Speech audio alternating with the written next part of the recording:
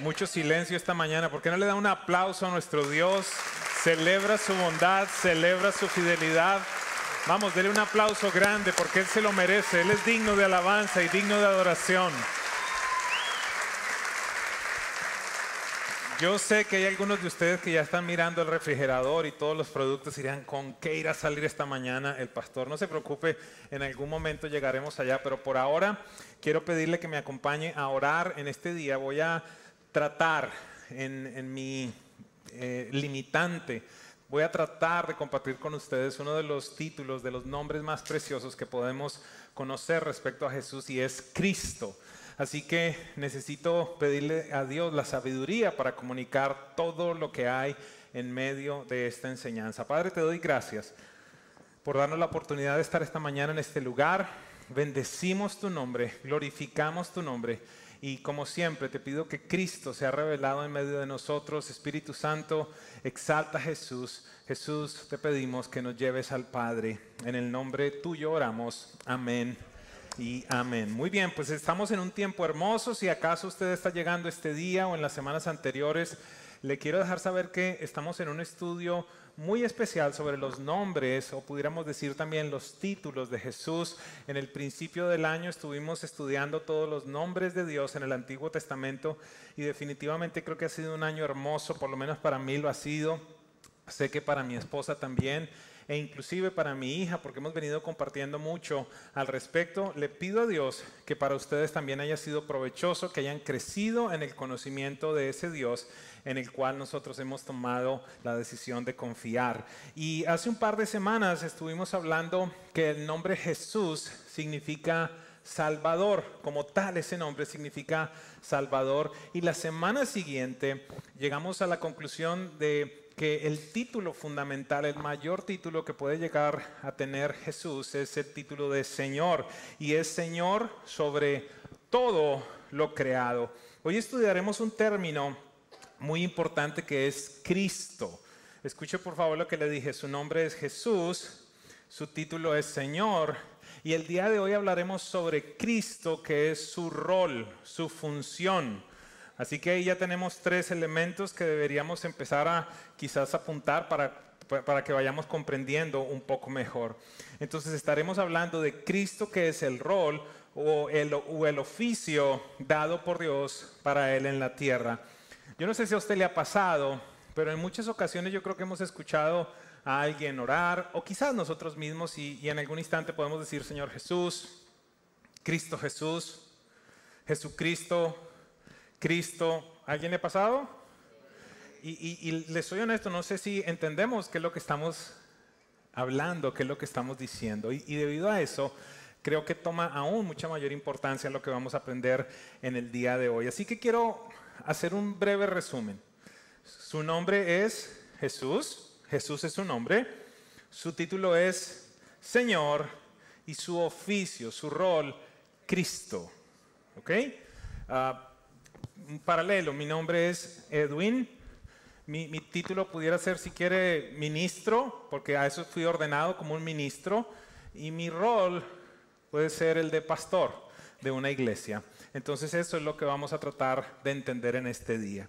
La palabra Cristo proviene del griego Christos y significa Mesías. Acompáñeme por un momento, discúlpeme si le incomodo, pero va a ser importante estas definiciones. Diga conmigo, Mesías. Entonces, ¿qué significa Cristo? Significa Mesías. ¿Y qué significa Mesías? Significa el ungido. Voy a tratar de ir en detalle con todo esto para que lo entendamos. ¿Qué quiere decir entonces esto? Que la palabra Mesías, que encontramos muchas veces en el Antiguo Testamento, en el Nuevo Testamento es traducida como Cristo. La palabra que encontramos como Mesías, todas las promesas, todo lo que Israel estaba esperando respecto a ese Mesías Salvador, en el Nuevo Testamento entonces se traduce como Cristo y significa el ungido.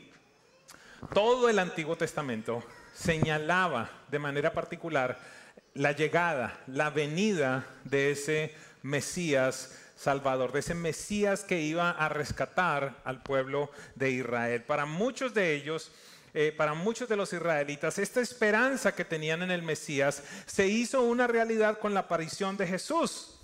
en la tierra.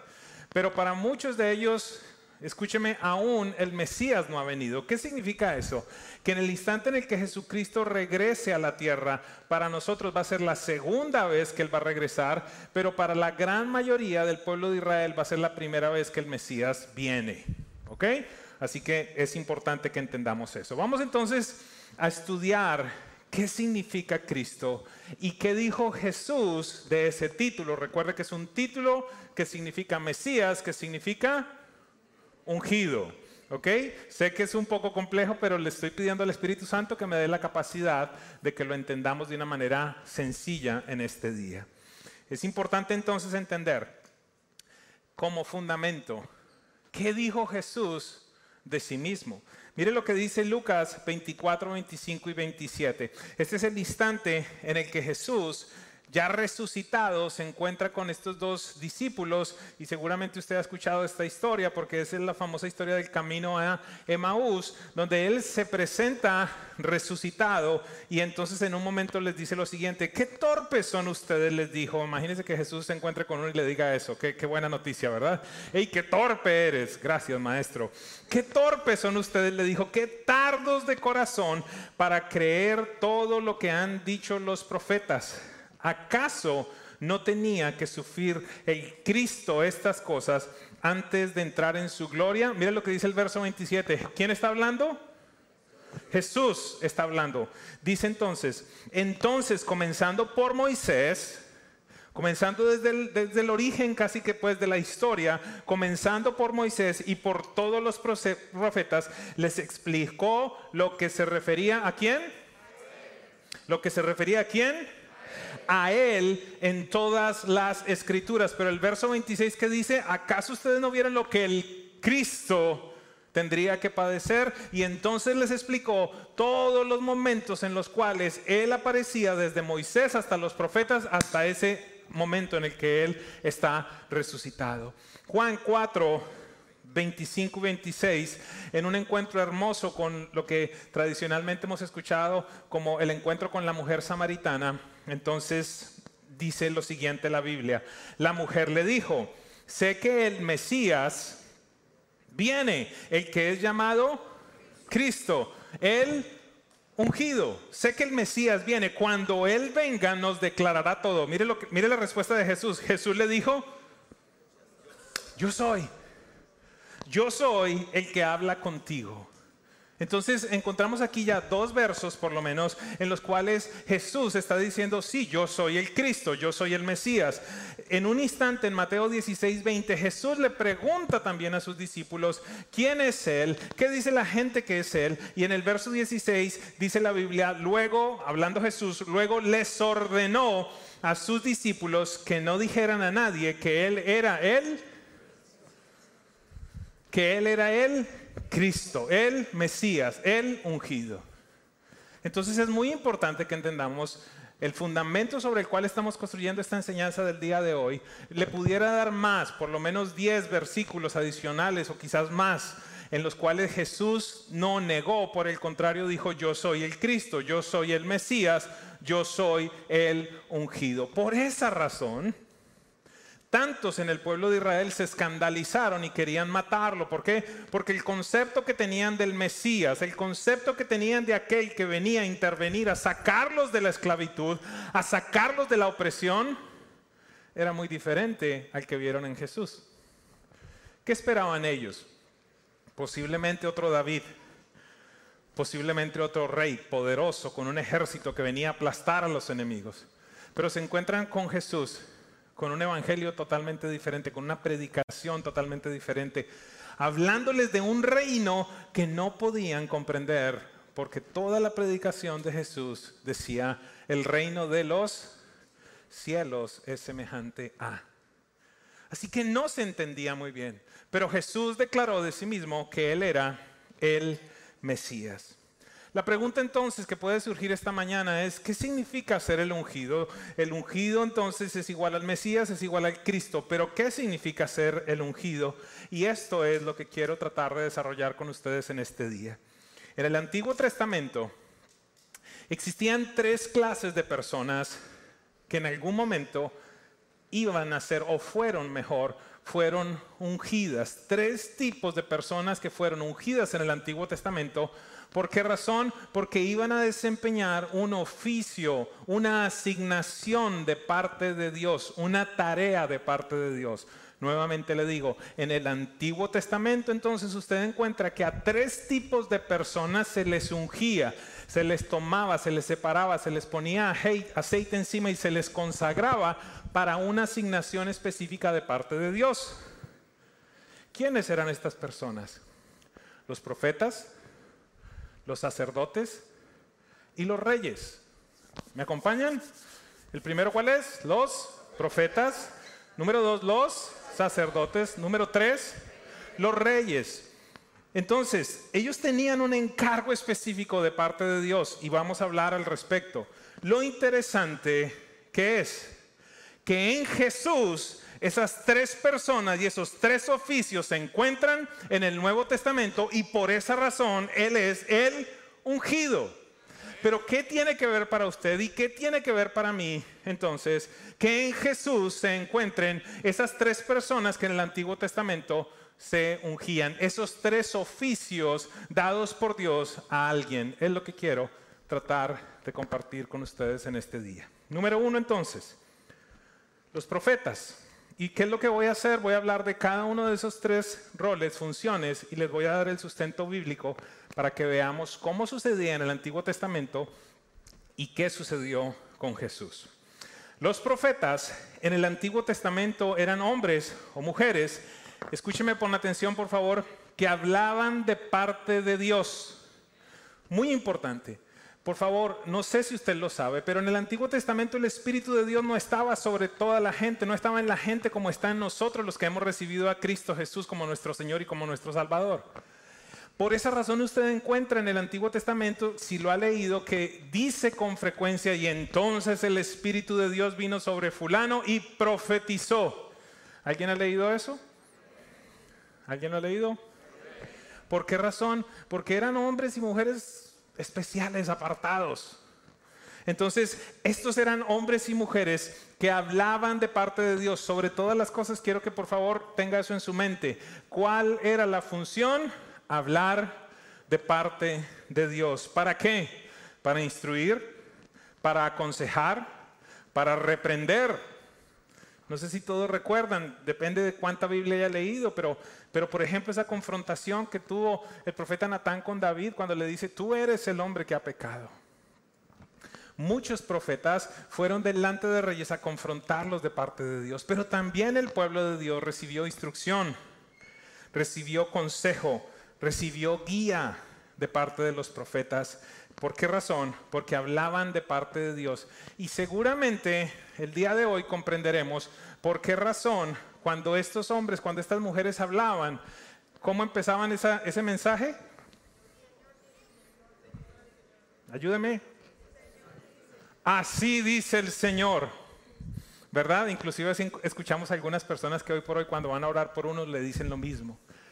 Todas estas personas decían en algún momento, así dice el Señor. Y cuando se escuchaba eso, el pueblo decía, un momento, Dios va a hablar. Un mensaje de Dios. Le voy a dar un ejemplo. Elías y Eliseo, Primera de Reyes 19, 15 y 16.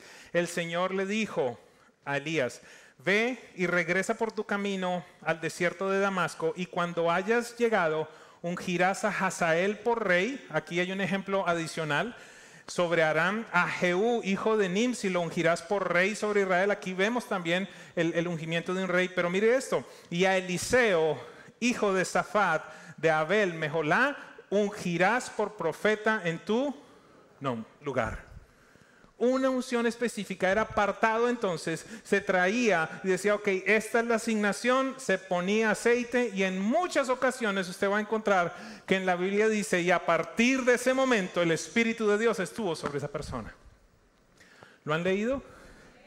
Por ejemplo, no era un profeta, pero cuando sucedió esto con Saúl, el profeta le dijo, vendrá sobre ti el Espíritu de Dios y serás tornado en una nueva persona. No era un evento cualquiera. Era algo grandioso ese momento de la unción. El mayor profeta que existió en el Antiguo Testamento y para Israel, ¿quién fue? Moisés. Y Dios, hablando con Moisés, el mayor profeta de toda la historia en el pueblo de Israel, anunció quién sería Jesús. Dios declaró lo siguiente a Moisés, Deuteronomio 18:18. Levantaré, Dios hablándole a Moisés, levantaré un profeta como tú de entre tus hermanos los israelitas, pondré mis palabras en su boca y le dirá al pueblo todo lo que yo ordene. Y esta era la profecía respecto a Jesús. Pero quiero hacer énfasis en algo. ¿Qué era lo que Dios iba a hacer con ese hombre? Ayúdame alguien. Poner sus palabras en la boca. ¿Para qué? Para hablarle al pueblo y que el pueblo obedeciera. Entonces, de nuevo, trato de resumir. En el Antiguo Testamento, el primer oficio para el cual se ungía una persona era para ser profeta y tenía la asignación específica de hablar de parte de Dios al pueblo. ¿Qué dice el Nuevo Testamento respecto a Jesús? Hebreos 1:12. Esto es súper claro, porque aquí la Biblia se enseña sola. Dios, habiendo hablado hace mucho tiempo y en muchas ocasiones y de muchas maneras a los padres por los... ¿Cómo habló Dios en el pasado? Por medio de los profetas. En estos últimos días, diga algo, alguien diga algo, diga qué bueno. En estos últimos días, Dios ha hablado por su Hijo. Y qué bueno que Jesús está hablando. Y qué bueno que tenemos la capacidad de escuchar su voz, porque esa fue la promesa de Jesús. En estos últimos días, Dios ha hablado por su Hijo con H mayúscula, a quien constituyó herederos de todas las cosas, por medio de quien hizo también el universo. ¿Qué significa eso para ti, para mí entonces? Mientras que en el Antiguo Testamento los hombres decían, así dice el Señor. Usted encuentra a Jesús diciendo, que se les dijo en el pasado, pero ahora yo les digo. Pero ahora yo les digo. ¿Qué significa eso? Y esto, aquí ya vamos a empezar a tener quizás un poquito de tensión. ¿Qué significa esto? Ahora yo les digo que lo que dijo Jesús es la última palabra. ¿Por qué razón? Porque proviene de la boca de Dios, porque Él es Dios.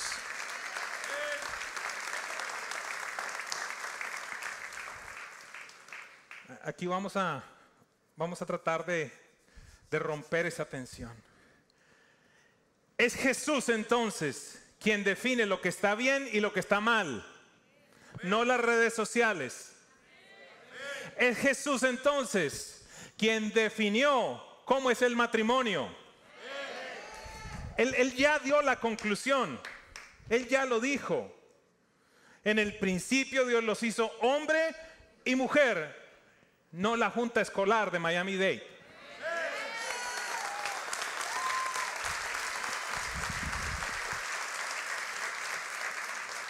Pero también Jesús entonces ya dio cuál es la opinión respecto al matrimonio, respecto a la vida, respecto a lo que está bien, respecto a lo que está mal, respecto a nuestra relación con el gobierno. Ya Jesús dio las conclusiones respecto a todos los aspectos de tu vida y de la mía. Y Él es el profeta que está en este tiempo hablándote y diciéndote cuál es el corazón de Dios. Mira, qué bueno por los hombres y por las mujeres que son usados por Dios. Hay algunos que son verdaderos y hay otros que son falsos. Eso es totalmente claro. Qué lindo, qué bueno recibir una palabra de parte de Dios. Pero la palabra más precisa, más exacta, más grande, la cargas en tu bolsillo. Prende la Biblia y léela. Uy, qué aplauso tan bueno.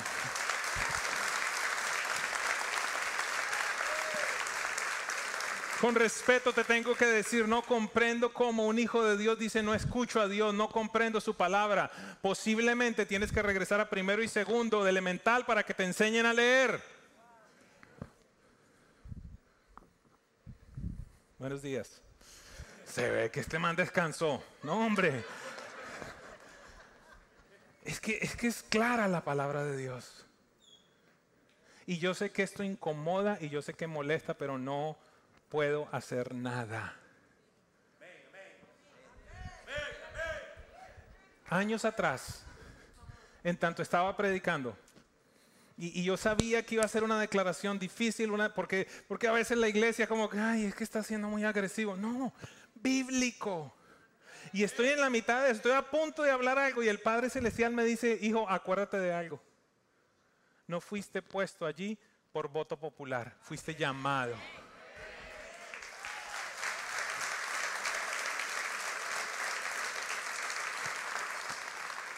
Jesús ya tiene la última palabra.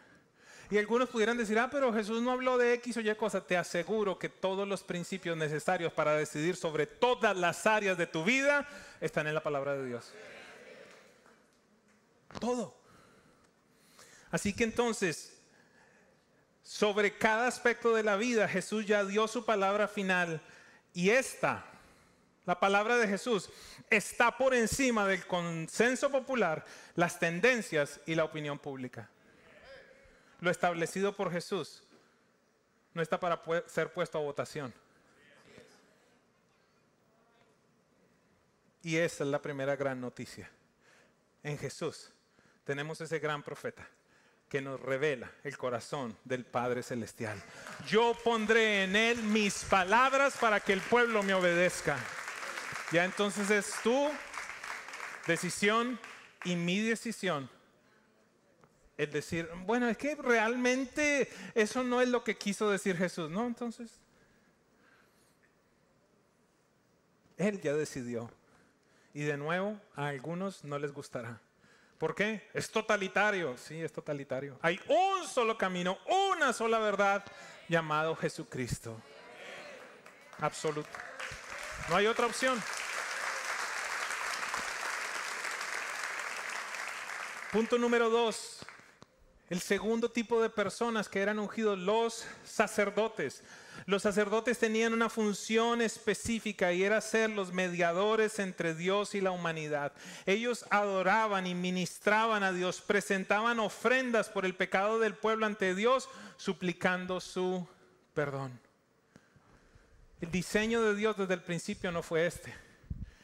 El diseño de Dios desde siempre era tener una nación de sacerdotes, donde todos pudieran tener acceso, todos pudieran tener comunicación con Dios. Pero hubo un instante en el que el pueblo vio lo que significaba la presencia de Dios, la gloria de Dios, y tuvo temor. Y la respuesta del pueblo a Moisés en ese momento fue, ¿sabes qué? Ve tú y habla con Dios, pero que Dios no hable con nosotros, no queremos morir.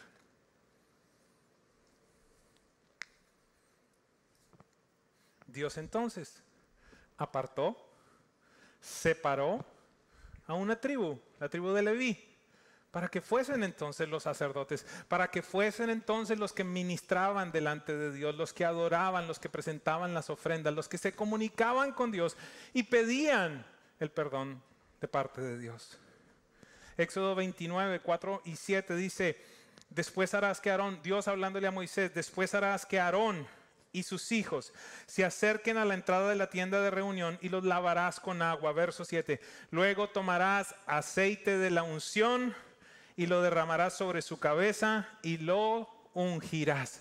Ese fue el instante en el cual entonces empezó ese proceso de los sacerdotes, cuando entonces ellos tenían que venir, recibir un baño literalmente de aceite y ser apartados, ser separados, ser ungidos. ¿Para qué? Para el ministerio de representar al pueblo ante Dios. ¿Qué dice la Biblia de Jesús? Primero de Timoteo 2, 5, 6 dice, porque hay un solo Dios y un solo mediador entre Dios y los hombres, Jesucristo, hombre. No el pastor, no el apóstol, no el profeta, no el líder del grupo de conexión. Jesucristo es el único mediador entre Dios y los hombres. No necesitas ir a otro lugar. Quien dio su vida como rescate por todos, este testimonio Dios lo ha dado a su debido tiempo. Hebreos 4, 14 al 16 dice esto que es importantísimo. Por tanto, ya que tenemos un gran sumo sacerdote.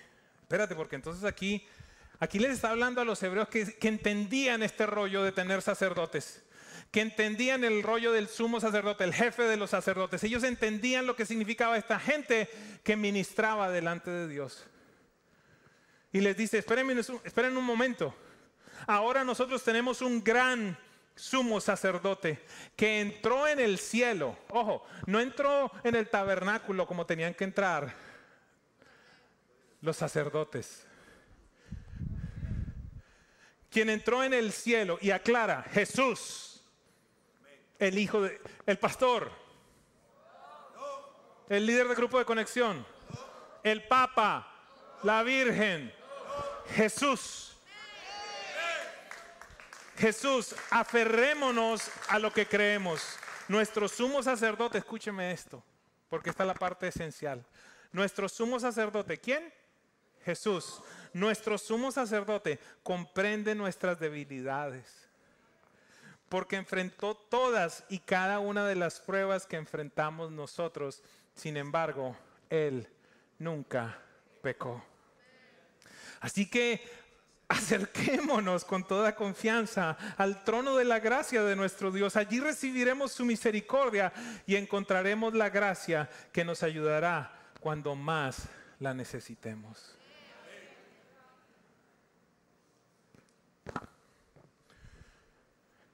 Septiembre 1 yo perdí a uno de mis hermanos. Y muchos de ustedes me han expresado cariño, me han expresado simpatía. Pero esta semana hablaba con mi esposa y ella me decía, ¿quién ha estado cerca tuyo en este tiempo? Y tuve que enumerar algunas personas que yo he sentido que han estado más cerca. ¿Y sabe por qué razón yo he sentido que esas personas han estado más cerca de mí? Porque ellos han experimentado una pérdida similar a la que yo enfrenté. Cuando hay una pareja que pierde a un bebé, yo cojo la mano de mi esposa y nos podemos sentar y decirle, te entendemos. No es solamente un pastor que viene y te dice, no, mira, la palabra de Dios dice que todas las cosas ayudan para bien. No. Acá le está hablando un hombre que perdió un bebé después de esperarlo 13 años. ¿Alguien me sigue? Y entonces aquí la Biblia nos está diciendo, espérame algo, mira, el sumo sacerdote que nosotros tenemos es uno que nos puede comprender en todo, porque todo lo que tú enfrentas, Él lo enfrentó, pero no pecó. Espérame. O sea que cuando yo tengo ganas de masturbarme, ¿Jesús me puede entender? Si la Biblia dice que Jesús fue tentado en todo, fue tentado en todo sin pecar. Tuvo hambre, tuvo sed, le vinieron a traer dinero, todo tipo de tentaciones. Él las enfrentó sin pecar. Yo me he puesto a pensar en la María Magdalena, no la que fue liberada, no la que le sacaron 7 demonios, sino antes de eso. La prostituta, yo me imagino cómo se acercó donde Jesús. Hola Jesús, ¿cómo estás? ¿Estás cansado? Hello. Es que quizás usted no ve eso en la Biblia, yo lo veo y deberíamos verlo. Fue tentado en todo. Entonces imagínense esto. Por esa razón quizás es que algunos de ustedes están acá porque ustedes me escuchan a mí decir todas las cosas que yo vivo. Y entonces ¿qué pasa? Que dicen, ¿sabe qué? Ese tipo es normal. Enfrenta cosas similares a las que yo enfrento. No como algunos que flotan, ¿verdad? Donde... Aleluya. No toquen al ungido. El ungido se puede tocar. Es más, Él quería que los tocaran. Jesús. En Jesús tenemos al profeta que nos habla de la boca de Dios y nos dice todo. En Jesús tenemos al sacerdote que evidentemente es el intermediador. Él está en este momento intercediendo por mí, Señor, que no dice eso, ¿no? Señor, que por favor no se equivoque, Edwin, que a veces Él está intercediendo por mí. y está intercediendo por ti, Señor, que no se duerma Ramón ahí. Señor, Padre, por favor, ábrele los ojos, Señor. Si no, todo yo, pues, porque...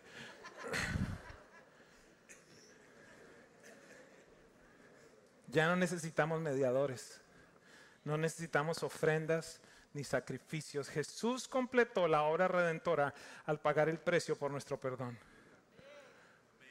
Adicionalmente, experimentó todo lo que tú y yo experimentamos, experimentó dolor, tentación, traición, hambre, cansancio, soledad, rechazo, violencia, rencor, abandono.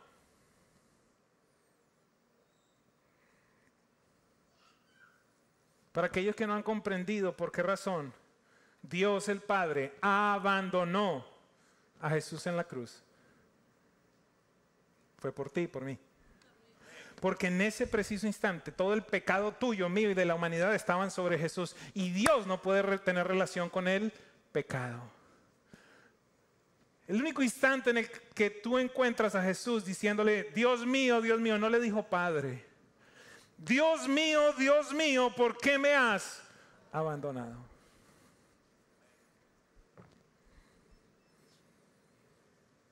Punto número 3, los reyes. ¿Cuál fue el primer grupo de personas que fue ungido? El segundo grupo. Tercer grupo, los reyes.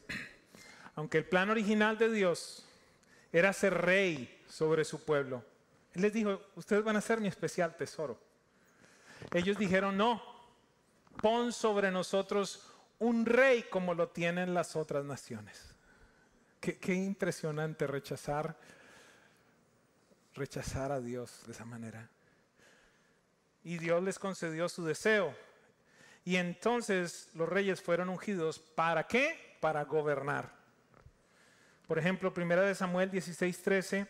Entonces Samuel tomó el cuerno de aceite y lo ungió en medio de sus hermanos. Y el Espíritu del Señor vino poderosamente sobre David desde aquel día en adelante. Lo ungió como rey. Segunda de Reyes 2:9-3. Entonces toma el frasco de aceite, derrámalo sobre su cabeza y acá está el ejemplo perfecto. El profeta ungiendo al rey. Así dice el Señor. ¿Sí ves? No me estoy inventando nada. Así dice el Señor, yo te he ungido rey sobre Israel. Abre luego la puerta y huye y no esperes. Fueron ungidos entonces los profetas. Fueron ungidos entonces los sacerdotes. Fueron ungidos los reyes. ¿Qué dice la Biblia de Jesús?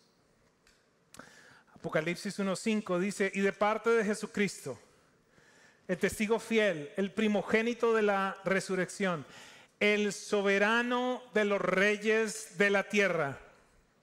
Por esa razón Él se llama Rey de Reyes, al que nos ama y que por su sangre nos ha liberado de nuestros pecados. Apocalipsis 17:14 dice, le harán guerra al Cordero, pero el Cordero los vencerá porque es Señor de señores y Rey de reyes. Está hablando de Jesús. Los que están con Él son llamados, escogidos y sus fieles. Él le hizo, el día que hablemos de Jesús como rey específicamente, voy a utilizar una conversación de Jesús con Pilato. Cuando Pilato le pregunta, ¿entonces tú eres rey? La respuesta de Jesús fue, no, para esto he venido, para esto he nacido y para esto he venido. Esto va a ser un poquito fuerte.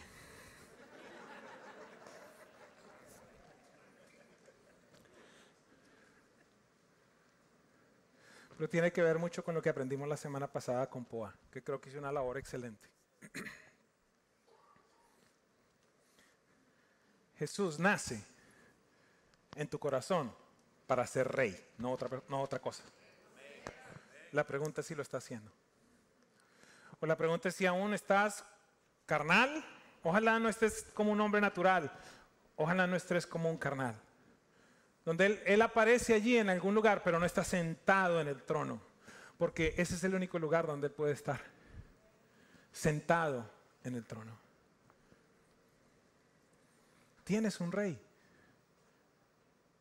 Quítate Bájate. ¿Y quién me va a defender? Tienes un sumo sacerdote que intercede por ti. ¿Y cómo hago? Si yo no hablo, Tienes a alguien que ya te dio las palabras de Dios. Suelta. Y deja que Él se siente en el trono. ¿Qué tiene que ver entonces todo esto conmigo? ¿Qué tiene que ver los profetas? Ya me llevó por allá, preciso vine hoy, quedé más perdido. Le pido al Espíritu Santo que no. ¿Qué tiene que ver eso de que el profeta, el sacerdote, el rey, al aceptar de manera verdadera a Jesús como tu Salvador y al hacerlo tu Señor, que ahí pueden pasar años entre aceptarlo como Salvador y que Él se vuelva tu Señor, lamentablemente. Recibimos en el momento en el que nosotros hacemos esa oración de manera verdadera, que eso solo sabrás tú y lo sabe Dios, recibimos una nueva naturaleza por medio de su obra en la cruz. Y como resultado, ¿qué sucede? Mire lo que dice Apocalipsis 1:6. Cuando recibimos a Jesús como Señor y Salvador, mira lo que dice: al que ha hecho de nosotros un reino, sacerdotes al servicio de Dios su Padre, a Él sea la gloria y el poder por los siglos de los siglos. Amén. Ahora entonces, tú te conviertes en un rey, tú te conviertes en un sacerdote y la Biblia te dice que tú tienes acceso directo al trono de la gracia. Gálatas 2:20, mire lo que dice este versículo, que es el versículo fundamental del día de hoy. Y ya voy a llegar al refrigerador. Ríase un poquito. Estoy molestándolo, perdóneme. Ya uno no sabe si la gente se ríe o no con la máscara, ¿verdad? ¿Está listo? Le voy a dar permiso que haga lo que hace cuando le van a poner una inyección. Apriete nalga ahora. Mi antiguo yo ha sido crucificado con Cristo. ¿Con quién? Con el ungido, con el Mesías, con el profeta, con el sacerdote, con el rey. Ya no vivo yo. Esto es como medio loco, ¿verdad? Ya no vivo yo, sino Cristo vive en mí.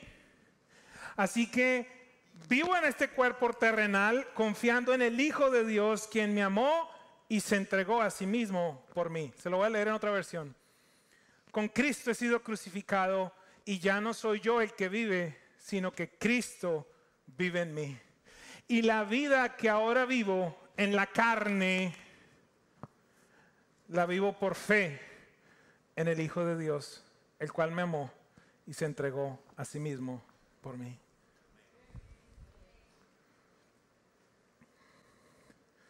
Los domingos, cuando entro a mi oficina, siempre hay alguien muy especial que se acerca a mi puerta y me dice: ¿cafecito, pastor? Y le digo: gracias. Y usualmente se devuelve y me dice: con crema pero sin azúcar, ¿verdad? Sí. Y me traen, no sé si a alguien le ha llegado la revelación de tomar el café con crema o son de los que lo toman solo el café. Ya Dios los perdonó de todas maneras, no sé por qué. Y a los que le echan azúcar también, Dios los perdonó, estoy molestando. El tema es que me traen mi café con leche. ¿Dejó de ser café? Ayúdeme, ¿dejó de ser café?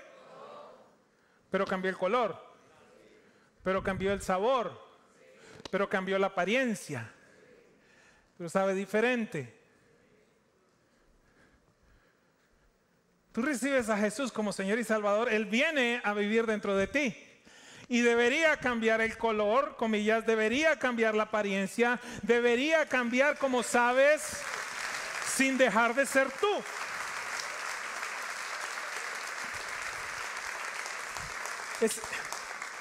Es esto inexplicable que Él viene a morar dentro de ti.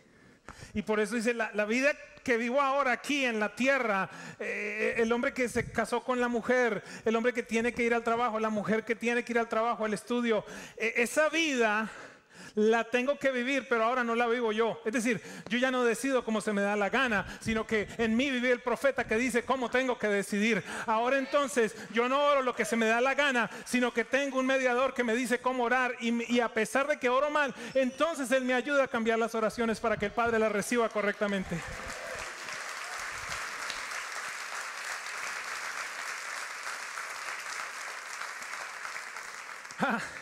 Y no me tengo que preocupar entonces por cómo decidir, porque Él es el Rey.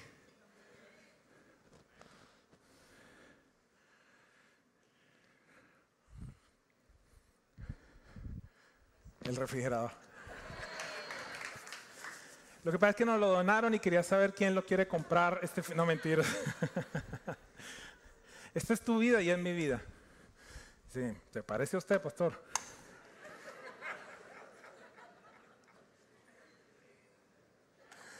Y en nuestra vida, entonces, tenemos las finanzas, tenemos el matrimonio, los problemas de inmigración, la salud, la suegra, negra, no mentira, estoy bromeando.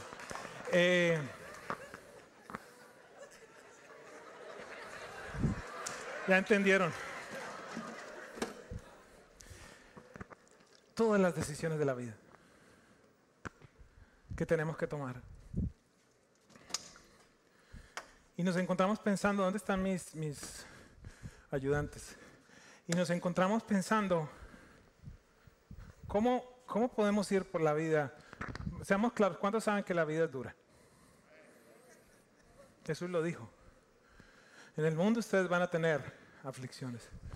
Yo quisiera ser como esos políticos que vienen los domingos a algunas plataformas. Recibe a Jesús y se va a acabar la depresión. Recibe a Jesús y tu matrimonio se va a salvar. Recibe a Jesús y nunca más estarás con ataques de pánico. Y entonces la gente toma la decisión basada en esas promesas. Pero no le deja saber estas personas que ofrecen estas cosas. Que para que se acabe la depresión, para que se acaben los problemas matrimoniales, para que se acaben las luchas financieras, alguien tiene que sentarse como rey en tu vida. Y entonces tienes que dejar de hacer las cosas del pasado. Y entonces tienes que empezar a tratar bien a tu mujer. Y entonces tienes que empezar a diezmar. Diga algo, algo. El hermano pingüino, diga algo, que no le llegan los brazos a la billetera, no le llegan.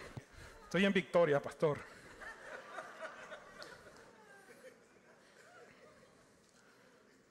Tu matrimonio se va a restaurar, sí, pero es que la sigues tratando mal. La sigues descuidando. Entonces todas esas promesas son reales, pero el problema es que no nos dicen lo que tenemos que hacer para que esas promesas se cumplan. Y entonces nosotros nos encontramos tratando de vivir esta vida, y esta es la representación. Vamos a decir, ustedes son uno solo. Necesito que se la bajen, si quieren, hagan algo, muévanla. Pero, me trajeron un par de grandes y no. Ok, entonces que está pesadita, ya está hasta chilla la nevera.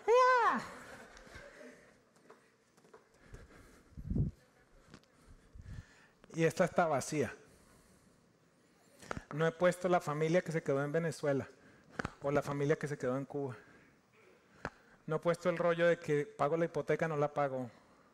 No he puesto el rollo aquí de que sigo cobrando en efectivo y no estoy presentando impuestos. No he puesto todos los rollos que harían que esta nevera, llamada vida, esté mucho más pesada. Pero entonces, conoces a Jesús como Señor, como Salvador. Y Él te dice, mi yugo es fácil y ligera mi carga. Pero, ¿cómo no? Tú no vives con mi mujer, ¿por qué no te casaste? Y escuchamos este versículo de la vida que ahora la vivo, parece trabalengua, ¿verdad? La vida que ahora vivo, la vivo en la fe en el Hijo de Dios. Y Cristo es como este par de straps, no sé cómo se llaman, ese par de tiras, que Él dice, ¿sabes qué? Hazme parte de todo esto. Yo quiero estar en tu vida, yo quiero gobernar, yo quiero ser el sacerdote, quiero ser el profeta.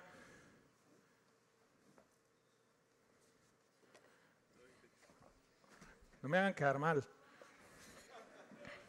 Yo no sé cómo funciona esto, pero funciona. Los físicos nos entenderán o nos explicarán. ¿Están cansados? Dale, bájala. ¿El punto cuál es? El punto es que inventaron estas cosas que cuando usted necesite, no las voy a vender. Cuando usted necesite mover un mueble o una nevera, aquí no la pueden levantar, pero con esto, por simple física, le disminuye yo no sé qué porcentaje al peso de la nevera. ¿Qué te estoy tratando de decir? Cristo.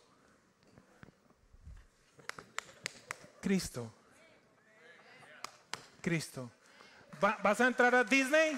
No. ¿Va a dejar de pesar? Ah, pero la vas a poder vivir en Él. Vas a poder en Él decirle, Padre, necesito de Jesús. Necesito de Jesús para tomar esta decisión. Y no simplemente tú tratando de, ¿para dónde me llevó la vida? Señor, pudieras hacer liviana esta carga. Pudieras, por favor. Yo me bajo del trono. Yo me rindo. Pero esa es una decisión que nadie puede tomar por ti.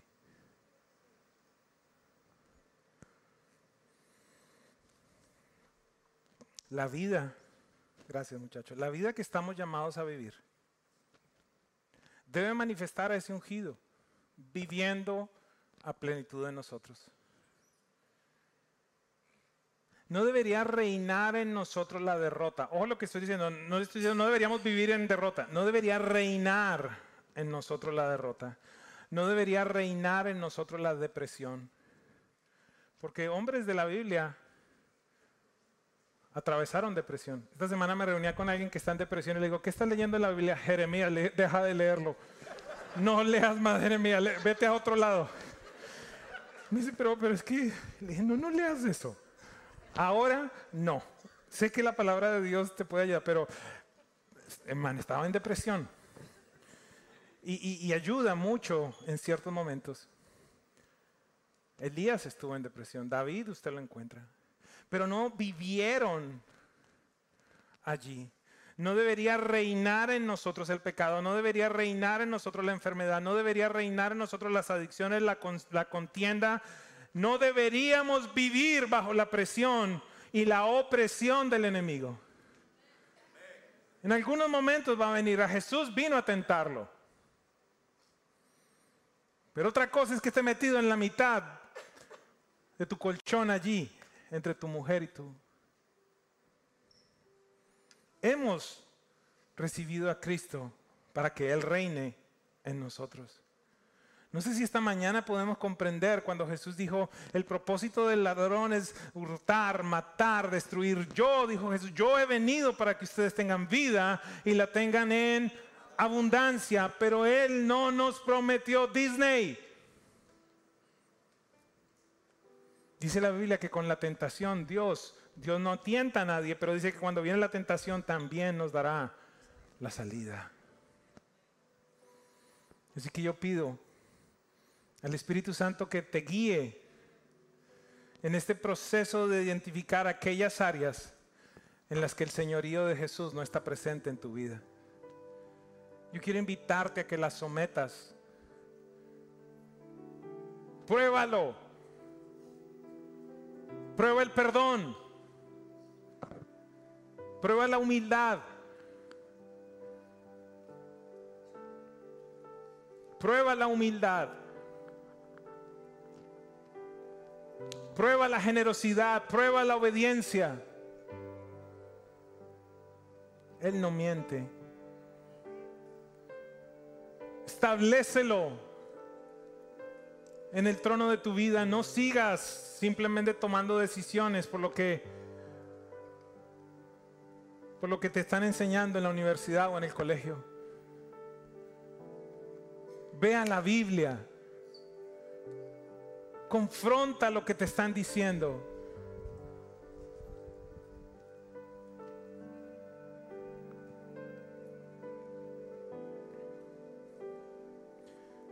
Y hay algo que yo le quiero pedir a esta iglesia en esta mañana y de manera especial a los jóvenes. No hagan de las redes sociales su Biblia. Esta información está manipulada, está sectorizada. Te conocen los detalles mínimos de tu vida y saben qué cosas enviarte. Y dices, ay, pero qué exagerado. ¿Cuántos de ustedes han pensado, ay, parece que lo escucharan a uno? Dije mesa blanca y salió.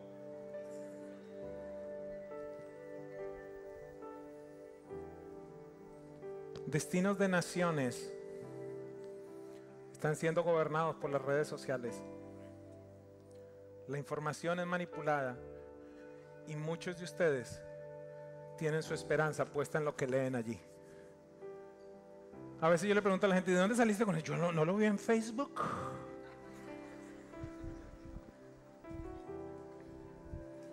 No, es que la Biblia dice otra cosa.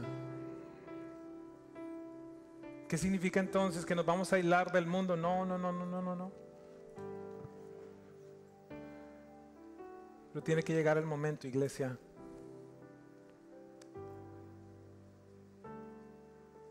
en el que abrazamos la Biblia toditica, toda.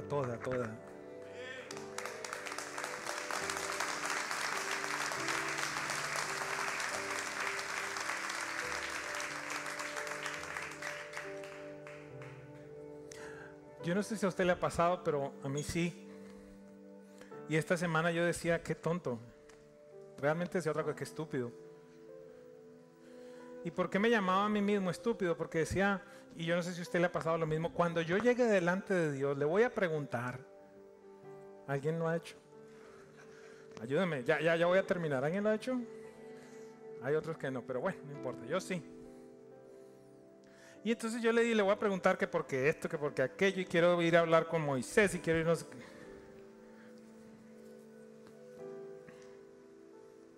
Y el Señor esta semana me decía,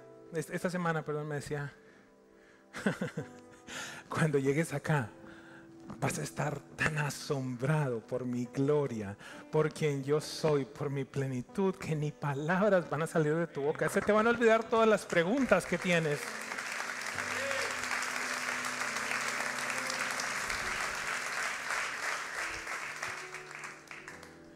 Pero en ese día del juicio del tribunal de Cristo,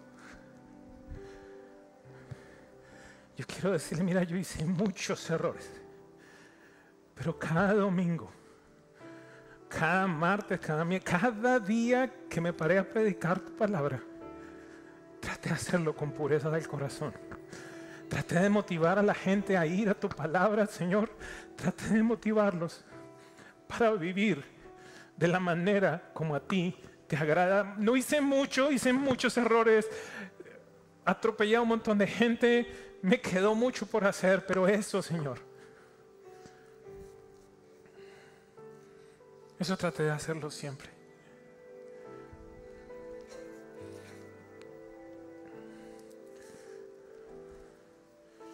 El jueves tuve la oportunidad de ver al pastor José Silva.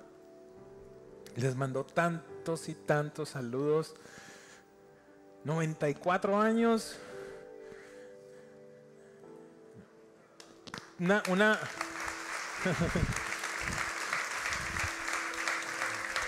Tiene unas ganas enormes de irse. Y Dios le dice, no, todavía no. Dice, oye, yo no sé qué tiene conmigo, dice. Tanto así que tomó decisiones respecto al COVID. Yo no me voy a vacunar y la máscara casi no la usaba hasta que por fin cayó el COVID y dice, bueno, aquí ya me voy. Y no. Uy.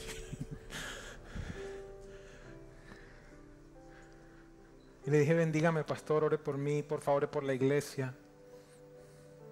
Y recordé, y con esto ya cierro, recordé que Ana Paola lo entrevistó hace, qué sé yo, 4 o 5 años, porque desde hace 4 o 5 años está, no, ya me voy. Como dice el mismo Dios, le ha venido estirando el caucho, dice él. Y al final de la entrevista, Ana Paola le dijo, pastor, el día que vayas para estar de regreso en casa con Dios, ¿qué te gustaría que se dijera de ti? ¿Cómo quisieras ser recordado? Su respuesta fue tan hermosa, tan simple, pero allí yo creo que se resume la vida de mi pastor. Él dice, yo quisiera que la gente me recordara y dijera, él fue fiel a Jesús y a su iglesia. ¿Qué te parece si tratamos de poner ese estándar en nuestra vida? ¿Qué te parece si eres fiel a Jesús? Y cuando hablo de la iglesia, no estoy hablando de presencia viva, hablo de la iglesia de Cristo.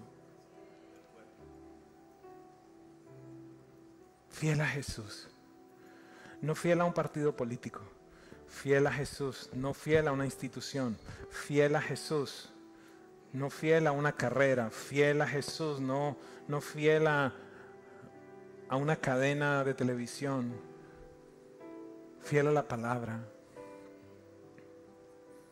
¿Pudieras cerrar tus ojitos por un momento? Yo quisiera orar en esta mañana.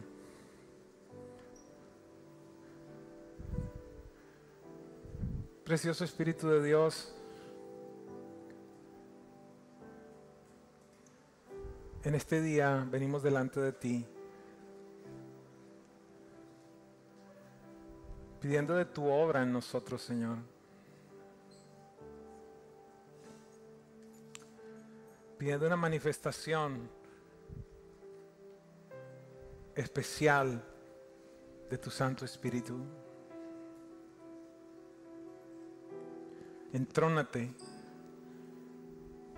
gobierna, sé rey, sé sacerdote, sé profeta en mi vida.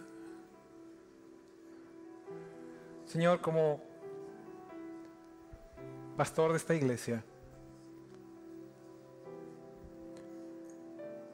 quiero orar por cada persona, Señor, que ha tomado la decisión de ser parte de esta casa, Dios. Quiero orar por cada ministro que hace parte de esta casa, Dios. Quiero pedir que haya valentía, Señor. Que en las semanas y meses por venir, cuando vemos cómo se levanta y se levanta cada vez más el rechazo a tu nombre, que nosotros lo abracemos aún mucho más. Señor, envístenos con poder de lo alto. Give us the boldness to preach the gospel. Danos la valentía para predicar el evangelio de Jesucristo. Porque no me avergüenzo del evangelio de Dios. Porque es poder, precisamente es poder de Dios para salvación.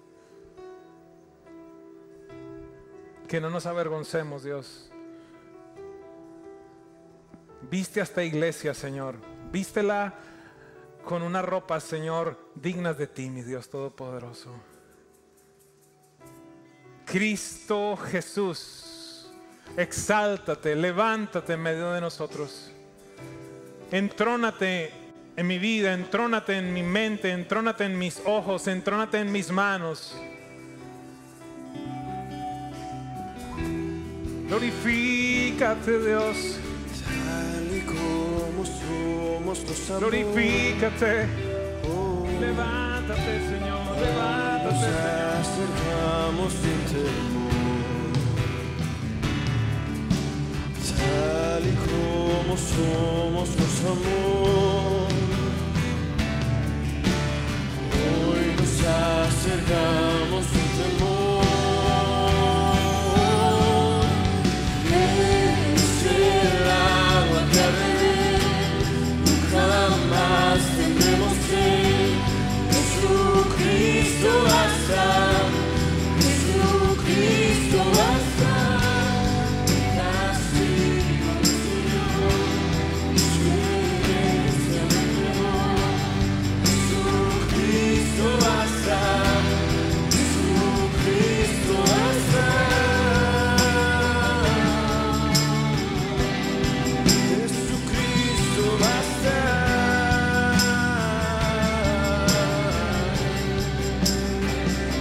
Tal y como somos, vamos a decirlo, nos somos tal y como somos, tal y como somos, nos amaste. Acércate en este día, acércate a Jesús, a Cristo, el ungido. Acércate sin temor a Él.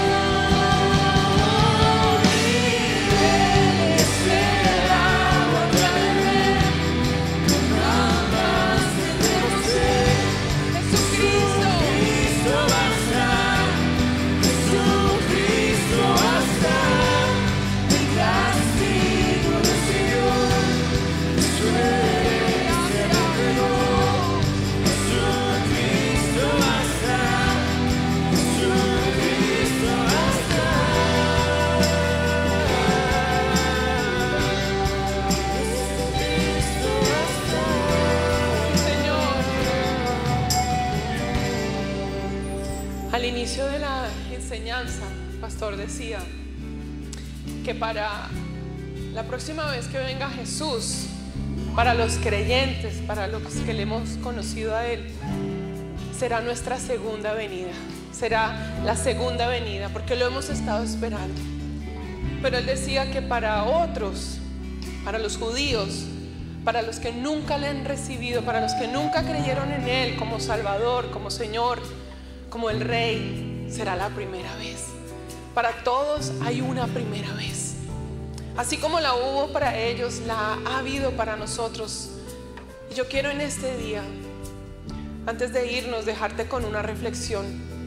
Tal vez hoy puede ser tu primera vez, la primera vez que le abres el corazón a Jesús y le recibes como Señor, Salvador, y lo haces el Rey de tu corazón, el Rey de tu ser, el Rey de tu vida. Y es que hace muchos años atrás tuve una imagen, pude ver algo que me compartieron de un hombre que iba en la carretera, en su auto, en su camioneta, iba en una cuesta, y de repente se da cuenta de una persona que va subiendo esa misma cuesta, pero con un bulto muy grande, así como esa nevera, lleno de peso. Y él se detiene un momento y le dice al Señor: Señor, súbase, súbase, por favor, yo lo llevo. Y se monta el hombre con su bulto, y el hombre sigue manejando, y de repente voltea a mirar por el retrovisor y se da cuenta que este hombre va en la camioneta, pero va todavía con su bulto a cuestas. Muy sorprendida, esta persona le pregunta: Señor, ¿usted por qué todavía va con el bulto a cuestas? Y yo lo estoy llevando en mi camioneta, ¿por qué no lo soltó? Resulta que así estamos muchos de nosotros en la vida. Jesucristo representa esa camioneta, Jesucristo representa ese vehículo. Y Él en algún momento se encuentra con nosotros en la carretera de nuestra vida y nos dice: ven, súbete, yo quiero que te montes en mi carro, yo quiero que te montes sobre mí. Pero nosotros nos montamos muy agradecidos porque ya no tenemos que caminar semejante camino tan largo con ese bulto, pero nos montamos y nos montamos con nuestro bulto encima, con nuestros pesos, con nuestros problemas, con las situaciones difíciles de la vida. Las seguimos cargando ahí, cuando Él ya cargó por todas ellas. Él ya pagó por todos nuestros pecados, las enfermedades, las situaciones. Él lo comprendió, Él lo pasó todo. La pregunta es si tú eres hoy esa persona que estás cargando ese bulto de todas las situaciones de tu vida, cuando las pudieras dejar ahí en la platón de la camioneta y descansar en Él y confiar en Él. Él también decía, el pastor decía en la enseñanza ahora que pueden pasar mucho tiempo entre que una persona recibe a Jesús como el Salvador y lo hace el Señor. Y tal vez algunos se preguntaron, ¿cómo así? ¿Por qué? Porque es que depende de cada uno de nosotros. Depende de que si me monto en la camioneta y suelto completamente ese bulto y lo hago a Él, cuando yo suelto ese bulto, yo le estoy diciendo, ¿sabes qué? Ahora no solo eres mi Salvador, eres mi Señor, eres mi Cristo, eres mi Mesías, eres mi ungido y tú llevas mi vida y tú diriges absolutamente todos mis pasos. Entonces yo te quiero invitar en este día, si tú nunca le has invitado a Él y le has soltado el control de tu vida, que en este día lo hagas, que en este día tú rindas absolutamente todo a Él. Si tú estás también viéndonos en el internet, si estás conectado en alguna de las plataformas o en el futuro puedes ver esta enseñanza, que tú también puedas hacer lo mismo. Yo quiero invitar a la iglesia completamente a cerrar sus ojos un momento, a cerrar sus ojos y a pensar qué es ese peso que tú no le has entregado a Él. ¿Cuál es esa nevera grande que estás tratando de cargar? ¿Cuál es ese bulto grande que estás tratando de llevar en tu espalda y que tú hoy se lo puedas entregar a Él por completo y le puedas decir a Jesús: Jesús, entiendo que eres el Cristo, entiendo que eres el ungido, entiendo que eres el Señor y eres el Rey, y hoy quiero completamente rendirme a ti. Suelto completamente toda carga en ti, la pongo allí a los pies de esa cruz, lo pongo ahí a los pies, no vuelvo a tomarla más, no vuelvo a tomarla más. Si tú estás haciendo esa oración y si tú estás hoy en este lugar y quieres abrirle ese corazón a Jesús, reconciliarte con Él, aceptarlo por primera vez o hacerlo, como bien digo, el Señor de tu vida, quiero que levantes tu mano.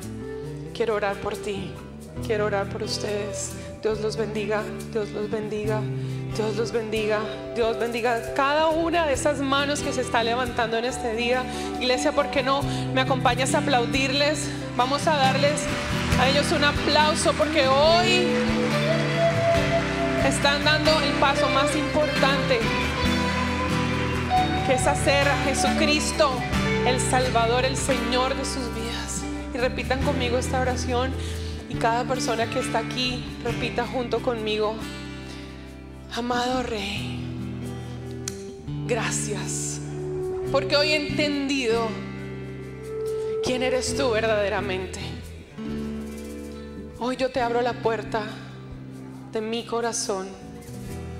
Hoy te recibo como mi Señor, mi Salvador, y te hago mi Rey. Siéntate en el trono de mi corazón. Gobierna, entrónate en mi vida. No quiero vivir más mi vida yo. Quiero vivirla en ti, Jesús, en tu fe, en la fe del Hijo de Dios. Gracias, Señor Jesús, por perdonarme y por salvarme. Y en tu nombre hemos orado. Amén y amén. ¿Por qué no le das un fuerte aplauso? ¡Qué lindo! De verdad que ha sido una mañana espectacular. Hemos podido entender que solo con Él, con nuestro Padre Celestial, con nuestro Jesús, nuestras cargas serán más ligeras. Podríamos entender que cuando le entregamos de verdad nuestra vida, todo lo que tenemos a Él, que es nuestro Señor y nuestro Salvador, la vida va a ser más fácil. Gracias les doy por estar esta mañana aquí con nosotros. Gracias por estar en este tiempo maravilloso que hemos podido tener el día de hoy. Queremos hacerle la invitación para que el transcurso de la semana no olviden lo que aprendieron hoy. Y queremos dejarles saber que el próximo domingo los esperamos, que el próximo domingo tendremos más de lo que Dios quiere hacer en nuestra casa espiritual, que es Presencia Viva. Les amamos, les bendecimos y les damos gracias. Dios los bendiga. Nos vemos el próximo domingo. Bye.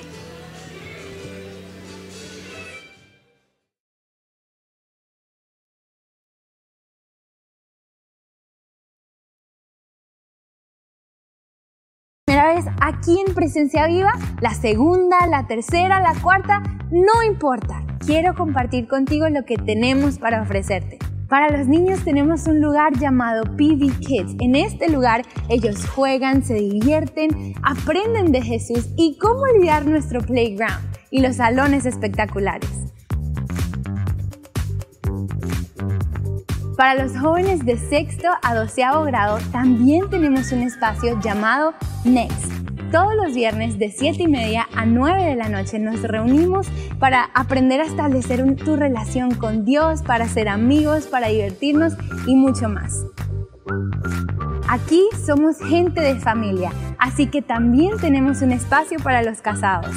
Todos los segundos viernes de cada mes tenemos nuestra reunión Matrimonios Comprometidos. Queremos ayudarte a construir una base sólida para tu relación y edificar tu familia con herramientas prácticas.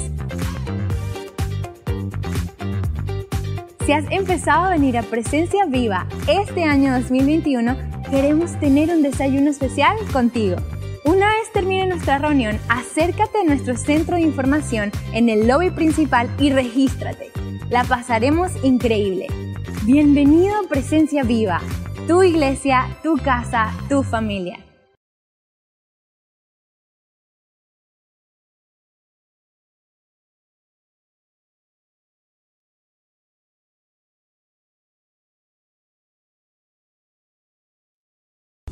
Para que puedas experimentar la presencia de Dios de una manera más profunda. Tú sabes que los domingos cuando nos reunimos, normalmente nuestra alabanza no es tan larga, no es tan corta, pero no es tan larga. Y es en las noches de Presencia Viva en donde podemos inundarnos mucho más en este tiempo de adoración a Dios y encontrarnos cara a cara con Él. En las noches de Presencia Viva entendemos que Dios desea hacer algo en nuestro corazón. Nos metemos en oración por semanas para pedirle a Dios específicamente qué desea hacer en cada una de esas noches. Y es entonces cuando ese día, juntos, buscamos de Dios específicamente en un área y esperamos ver su mover. ¿Qué pasa en las noches de Presencia Viva? Bueno, hay milagros físicos, hay sanidades del alma, del corazón. Hay momentos en donde tú encuentras a Dios como nunca antes. Presencia Viva existe para adorar a Dios y las noches de Presencia Viva fueron creadas específicamente para eso. Quiero invitarte a que no te pierdas la oportunidad de experimentar a Dios de una manera más personal y única. Eso es las noches de Presencia Viva. Octubre 29 a las 8 de la noche. Te esperamos para tener un encuentro con Dios en nuestra noche de Presencia Viva.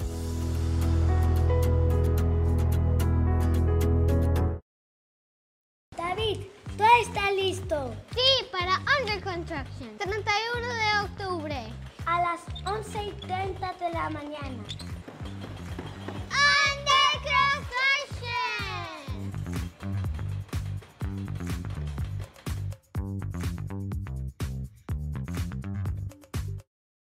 ¿Qué imagen viene a tu mente cuando te mencionan el Día de Acción de Gracias? Quizás te imaginas una mesa llena de comida, la familia reunida, todos compartiendo y mucha alegría en el ambiente.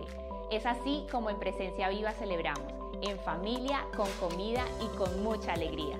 El jueves 25 de noviembre prepara un plato representativo de tu nación de origen. Tráelo para compartir con los demás.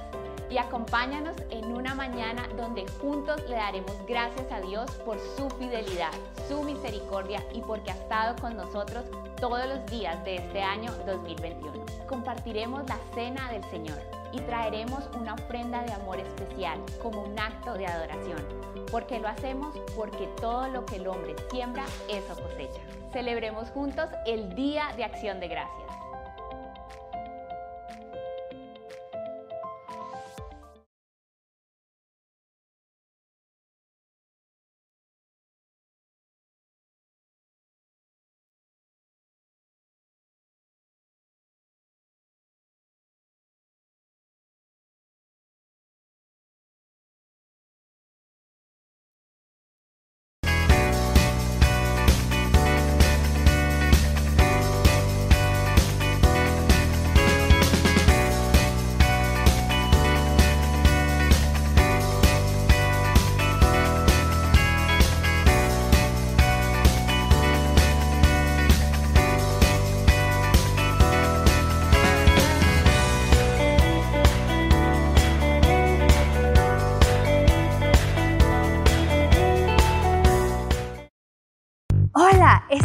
primera vez aquí en Presencia Viva, la segunda, la tercera, la cuarta, no importa. Quiero compartir contigo lo que tenemos para ofrecerte. Para los niños tenemos un lugar llamado PV Kids. En este lugar ellos juegan, se divierten, aprenden de Jesús y cómo olvidar nuestro playground y los salones espectaculares. Para los jóvenes de 6º a 12º grado también tenemos un espacio llamado Next. Todos los viernes de 7:30 a 9 de la noche nos reunimos para aprender a establecer tu relación con Dios, para ser amigos, para divertirnos y mucho más. Aquí somos gente de familia, así que también tenemos un espacio para los casados. Todos los segundos viernes de cada mes tenemos nuestra reunión Matrimonios Comprometidos. Queremos ayudarte a construir una base sólida para tu relación y edificar tu familia con herramientas prácticas. Si has empezado a venir a Presencia Viva este año 2021, queremos tener un desayuno especial contigo.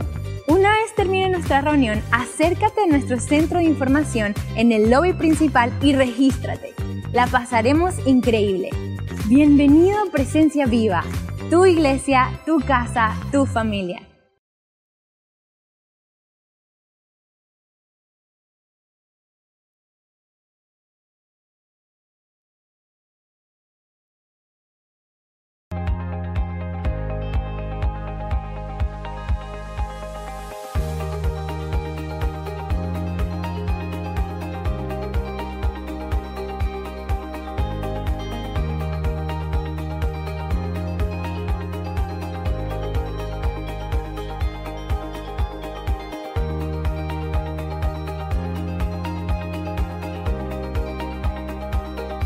Bienvenidos a Presencia Viva, tu iglesia, tu casa, tu familia.